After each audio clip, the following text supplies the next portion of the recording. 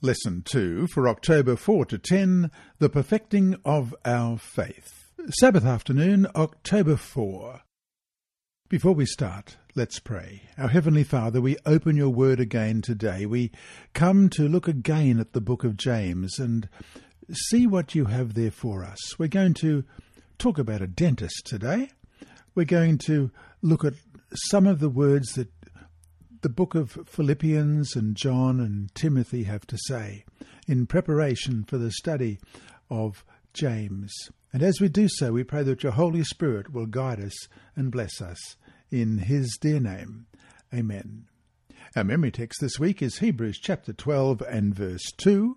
Let us fix our eyes on Jesus, the author and perfecter of our faith, who, for the joy set before him, endured the cross, scorning its shame, and sat down at the right hand of the throne of God. Let's read that again, Hebrews chapter 12 and verse 2.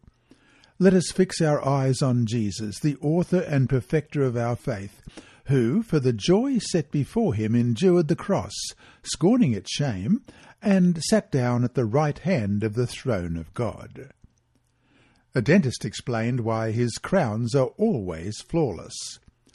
Unlike some dentists, he said, I never have a problem with the crowns that come back from the lab.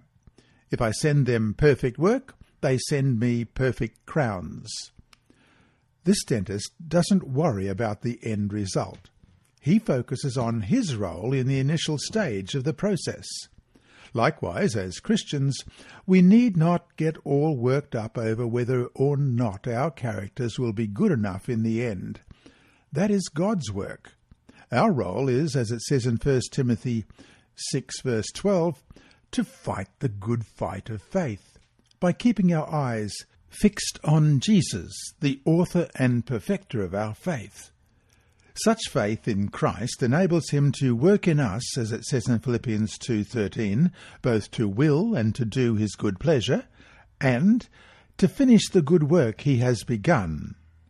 Without faith, it is possible to feel defeated, even before we begin, because we focus on ourselves rather than on him. As Jesus says in John 6:29, this is the work of God, that you believe in him whom he sent. James, as we will see, helps us to understand this important truth.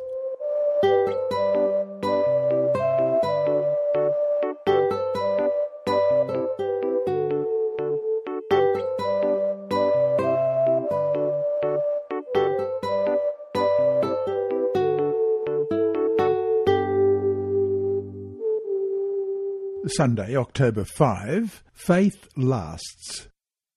Question. Read James chapter 1 verses 2 to 3 and 1 Peter 1 verses 6 and 7 and 1 Peter 4 verses 12 and 13.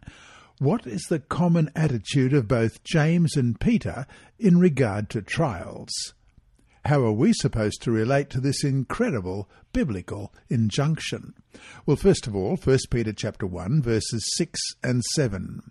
In this you greatly rejoice, though now for a little while, if need be, you have been grieved by various trials, that the genuineness of your faith, being much more precious than gold that perishes, though it is tested by fire, may be found to praise, honour, and glory at the revelation of Jesus Christ.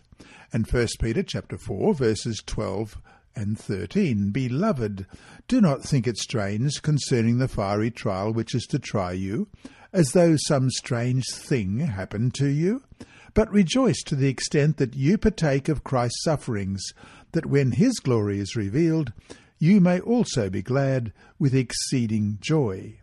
No one likes suffering. We almost always avoid it if we can. The Greek word used in verse 3 for the testing of our faith is dokimion.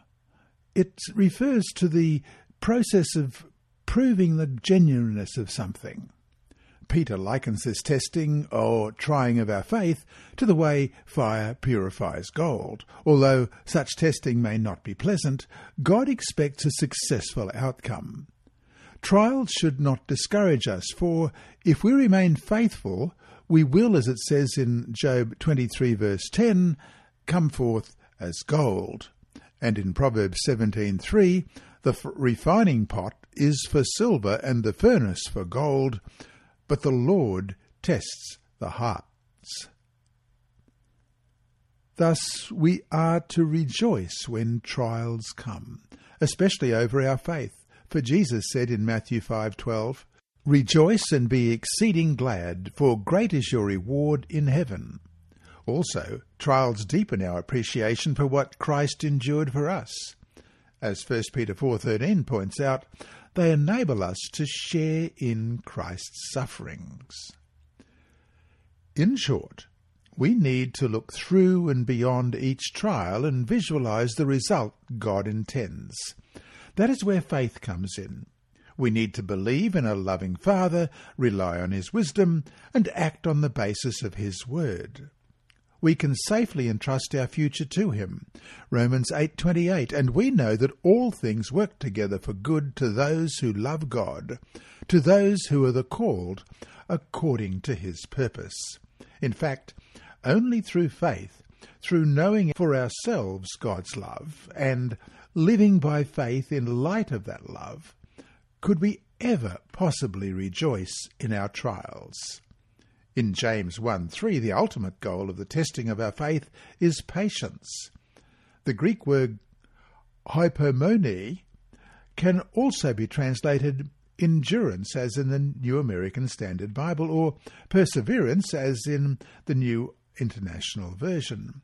Hypomone refers to that which outlasts everything else because it rests confidently in the assurance of God's final deliverance, as in Luke chapter 21 and verse 19. By your patience possess your souls. So to finish today, it's one thing to stay faithful to God during trials, that is, to not lose your faith, but to cling to the Lord, even in the worst times. But we are told to rejoice in our trials. Isn't that asking too much? After all, at times it can be hard enough just to stay faithful in trials, but to rejoice in them? Yet, that's what we are told. How then can we learn to rejoice when rejoicing is the last thing we feel like doing?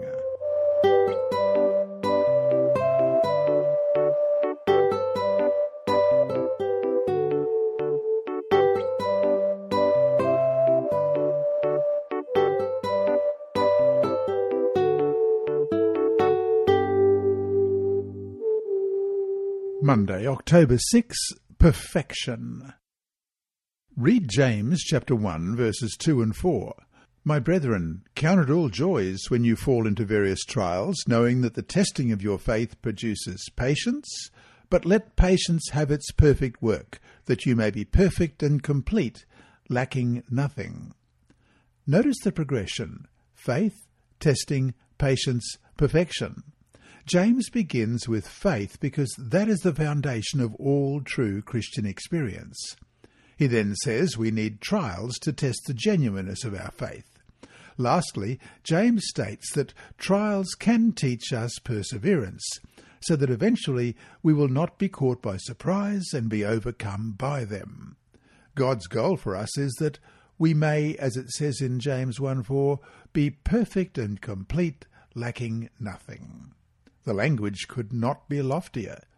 The word perfect, teleos, means spiritual maturity, while complete, holokleros, refers to wholeness in every way.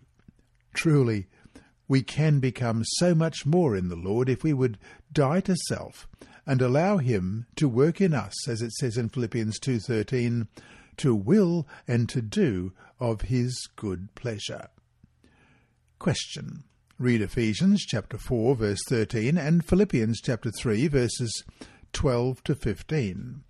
What attitude toward perfection are Christians encouraged to have? Ephesians 4:13, till we all come to the unity of the faith and of the knowledge of the Son of God, to a perfect man, to the measure of the stature of the fullness of Christ. and Philippians 2, verses 12 to 15. Not that I have already attained or am already perfected, but I press on that I may lay hold of that for which Christ Jesus has also laid hold of me. Brethren, I do not count myself to have apprehended, but one thing I do, forgetting those things which are behind, and reaching forward to those things which are ahead, I press toward the goal for the prize of the upward call of God in Christ Jesus.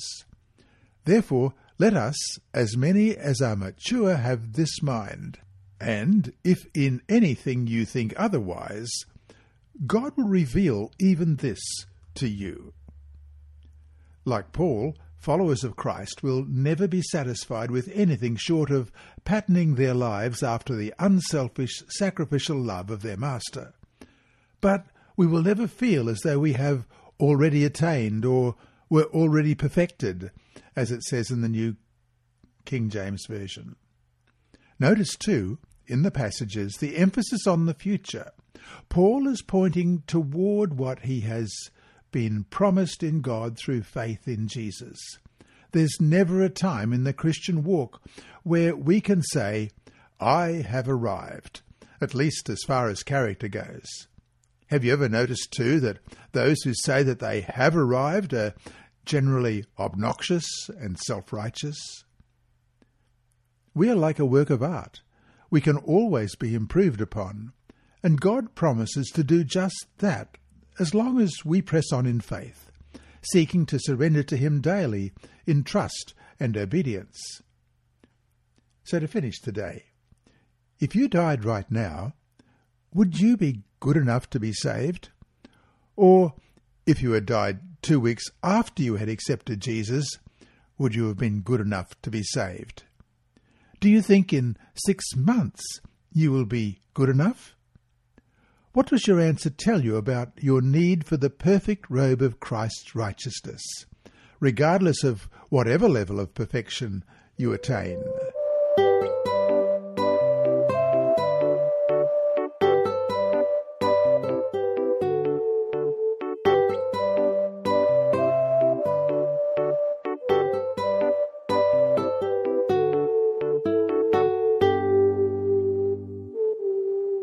Tuesday, October 7, Asking in Faith. Question. Read James chapter 1, verses 5 and 6. How is wisdom different from knowledge? What connection does James make between wisdom and faith? Well, let's read James chapter 1, verses 5 and 6. If any of you lacks wisdom, let him ask of God, who gives to all liberally and without reproach, and it will be given to him. But let him ask in faith, with no doubting, for he who doubts is like a wave of the sea, driven and tossed by the wind. It may seem a bit odd that James says, if any of you lacks wisdom. Who thinks he or she has enough wisdom to begin with? Solomon, for instance, recognizing his need, humbly asked for an understanding heart to discern between good and bad in 1 Kings 3:9. Later he wrote in Proverbs 9:10, "The fear of the Lord is the beginning of wisdom." Question. We tend to think of wisdom as that which we know. How do the following texts, however, show us what another side of true wisdom is? Let's look in James 1, verses 19 to 21, chapter 2, verses 15 and 16, and chapter 3, verse 13. Chapter 1, verses 19 and 21 to 21. So then, my beloved brethren, let every man be swift to hear, slow to speak, slow to wrath. For the wrath of man does not produce the righteousness of God. Therefore lay aside all filthiness and overflow of wickedness, and receive with meekness the implanted word, which is able to save your souls. And James 2, verses 15 and 16. If a brother or sister is naked and destitute of daily food, and one of you says to them, Depart in peace, be warmed and filled, but you do not give them the things which are needed for the body, what does it profit? And chapter 3, verse 13, "Who is wise and understanding among you? Let him show by good conduct that his works are done in the meekness of wisdom." Both Proverbs and James describe wisdom as something very practical, not what we know, but how we live. For example, being quick to listen, slow to speak, we read in James 1:19. Plato said, "Wise men talk because they have something to say, fools because they would like to say something." In other words, we can have all the knowledge the world offers, but lack true wisdom. Of course, God is the source of all true wisdom. We gain wisdom most by listening to Him, reading His Word, and spending thoughtful time contemplating the life of Christ, who became, for us, wisdom from God, as it says in 1 Corinthians 1:30. By learning to reflect the character of Christ in our own lives, we live out the truth as it is in Jesus. That is true wisdom. So to finish today, read James 1 verse 6 again. "But let him ask in faith with no doubting, for he who doubts is like a wave of the sea driven and tossed by the wind." We must ask in faith, not doubting. Isn't that sometimes hard? Who doesn't at times struggle with doubt? When that happens, what's crucial is to pray and to start dwelling on all the reasons we have for faith. The story of Jesus, the prophecies of the Bible, and our own personal experiences. How could doing this help us work through whatever doubt might occasionally arise?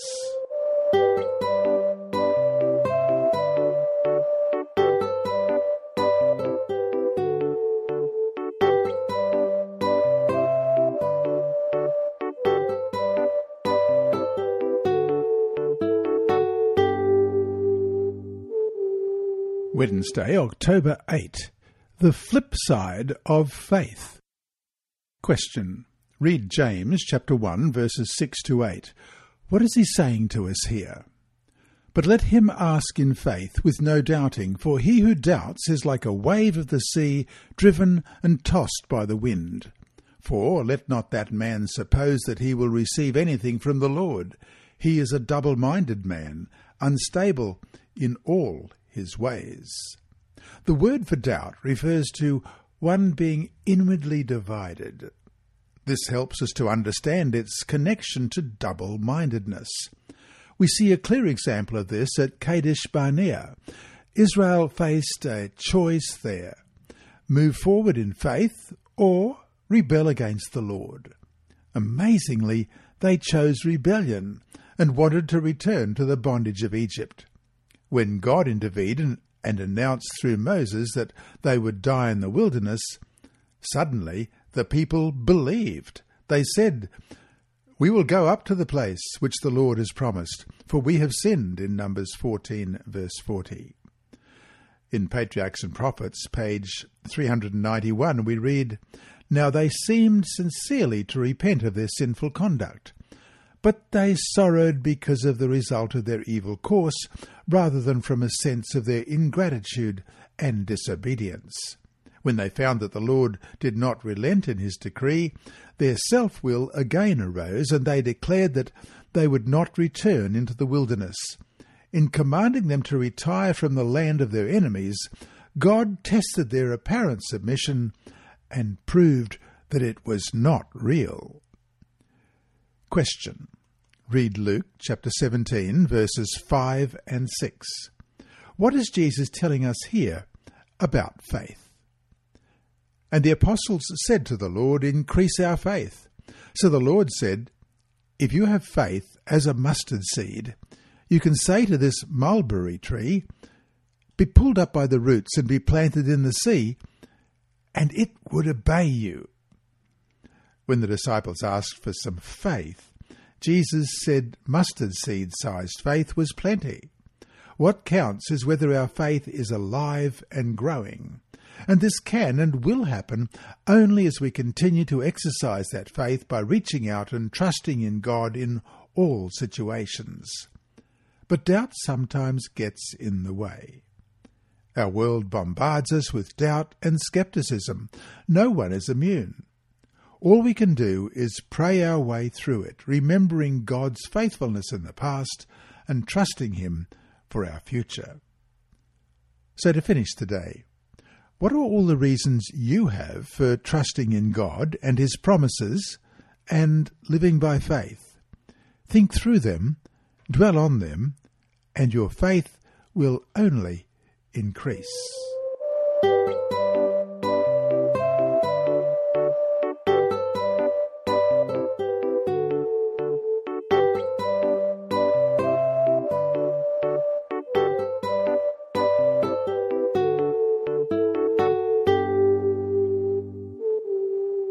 Thursday, October 9. The Rich and the Poor. In this short letter, James shows great concern for poor people. Some even consider it his major theme, but to modern ears, his diatribes against the rich and in favour of the poor seem extreme, even shocking. At the same time, however, James isn't saying anything much different from what Jesus has said. Question. Compare James 1:9-11 with Luke 8:14 and James 1:27 with Matthew 25:37-40 and James 2:15 and 16 with Luke 10:29-37 and James 5:1-4 with Luke 12 verses 16-21. What's the common message there to us? What warnings and admonitions can we all take away from what's so clearly expressed here? Well, first of all, James 1, verses 9-11. Let the lowly brother glory in his exaltation, but the rich in his humiliation, because as a flower of the field he will pass away. For no sooner has the sun risen with a burning heat than it withers the grass. Its flower falls, and its beautiful appearance perishes. So the rich man also will fade away in his pursuits. And we compare that with Luke 8:14. Now the ones that fell among thorns are those who, when they have heard, go out and are choked with cares, riches, and pleasures of life, and find no fruit to maturity. And James 1:27. Pure and undefiled religion before God and the Father is this, to visit orphans and widows in their trouble, and to keep oneself unspotted from the world.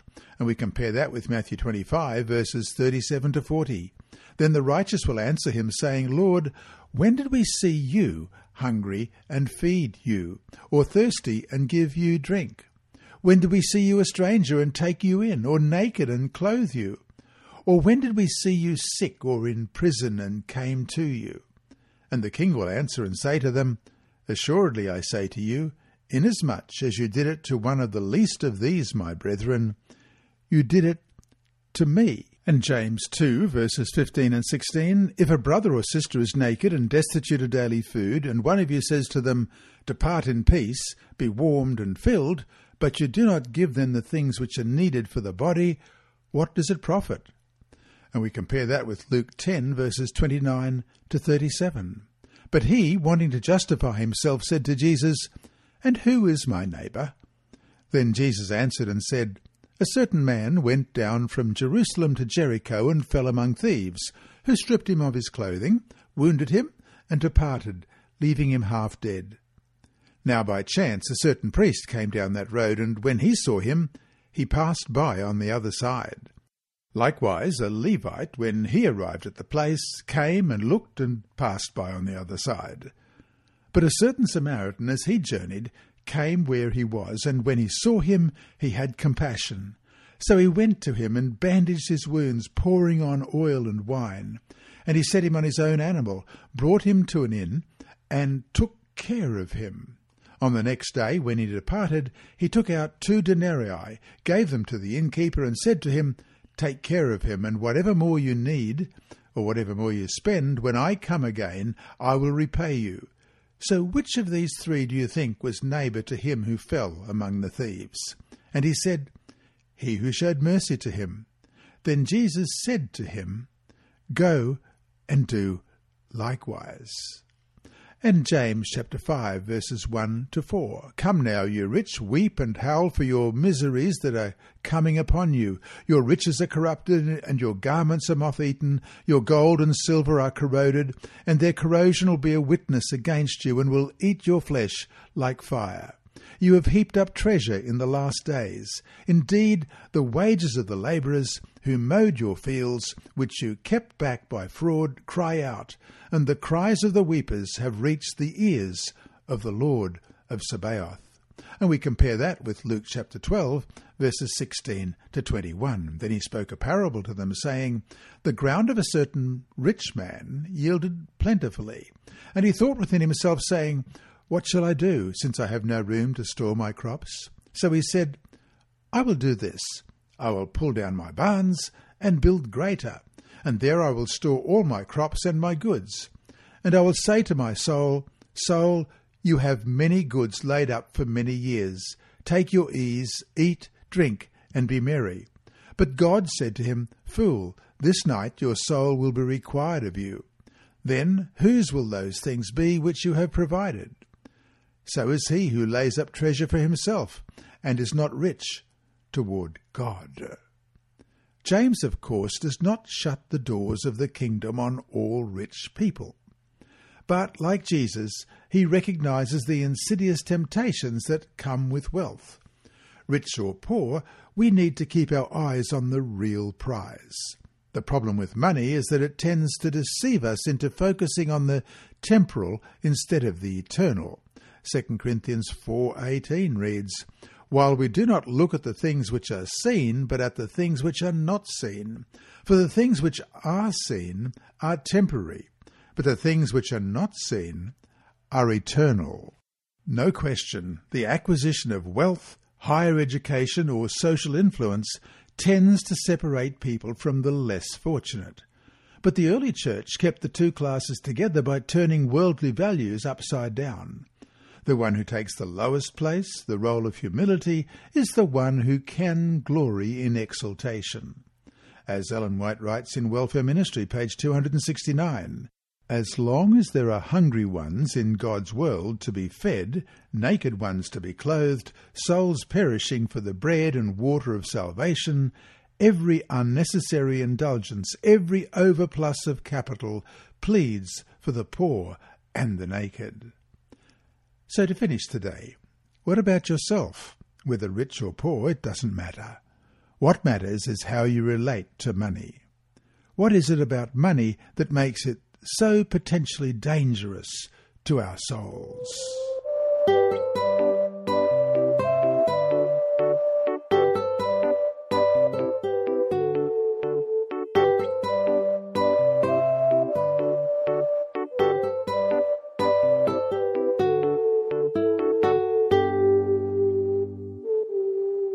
Friday, October 10.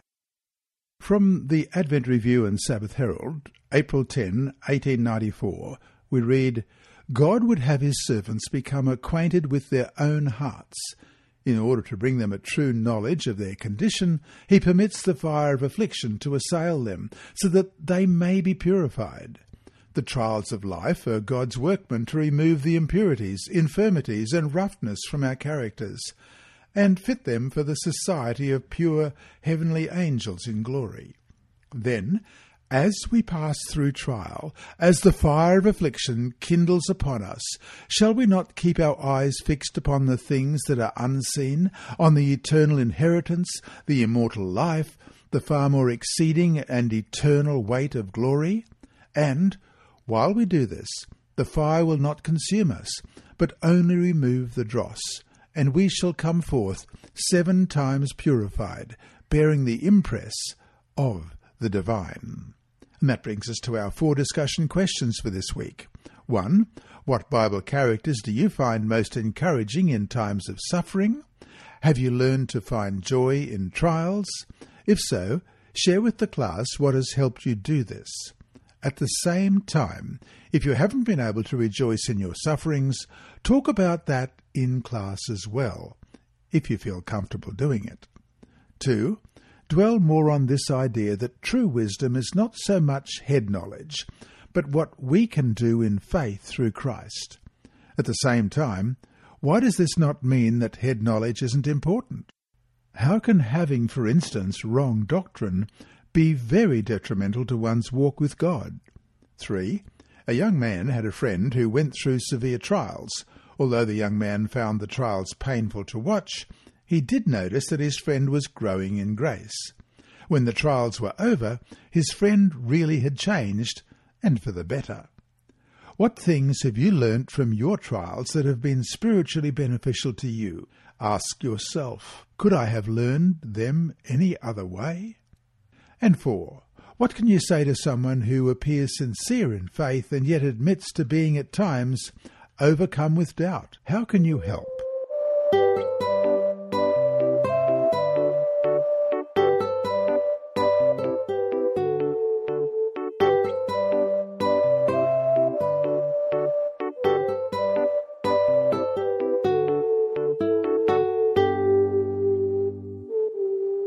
Inside Story. Our mission story this week is titled Heidi's Hope, Part 1.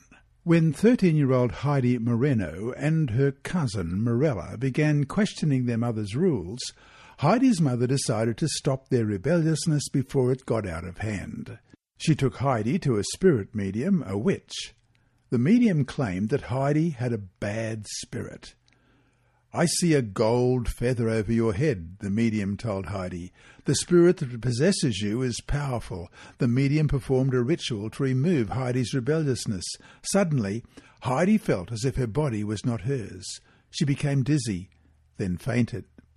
Soon after, Heidi and her mother returned home to their farm outside Cali in Colombia in South America.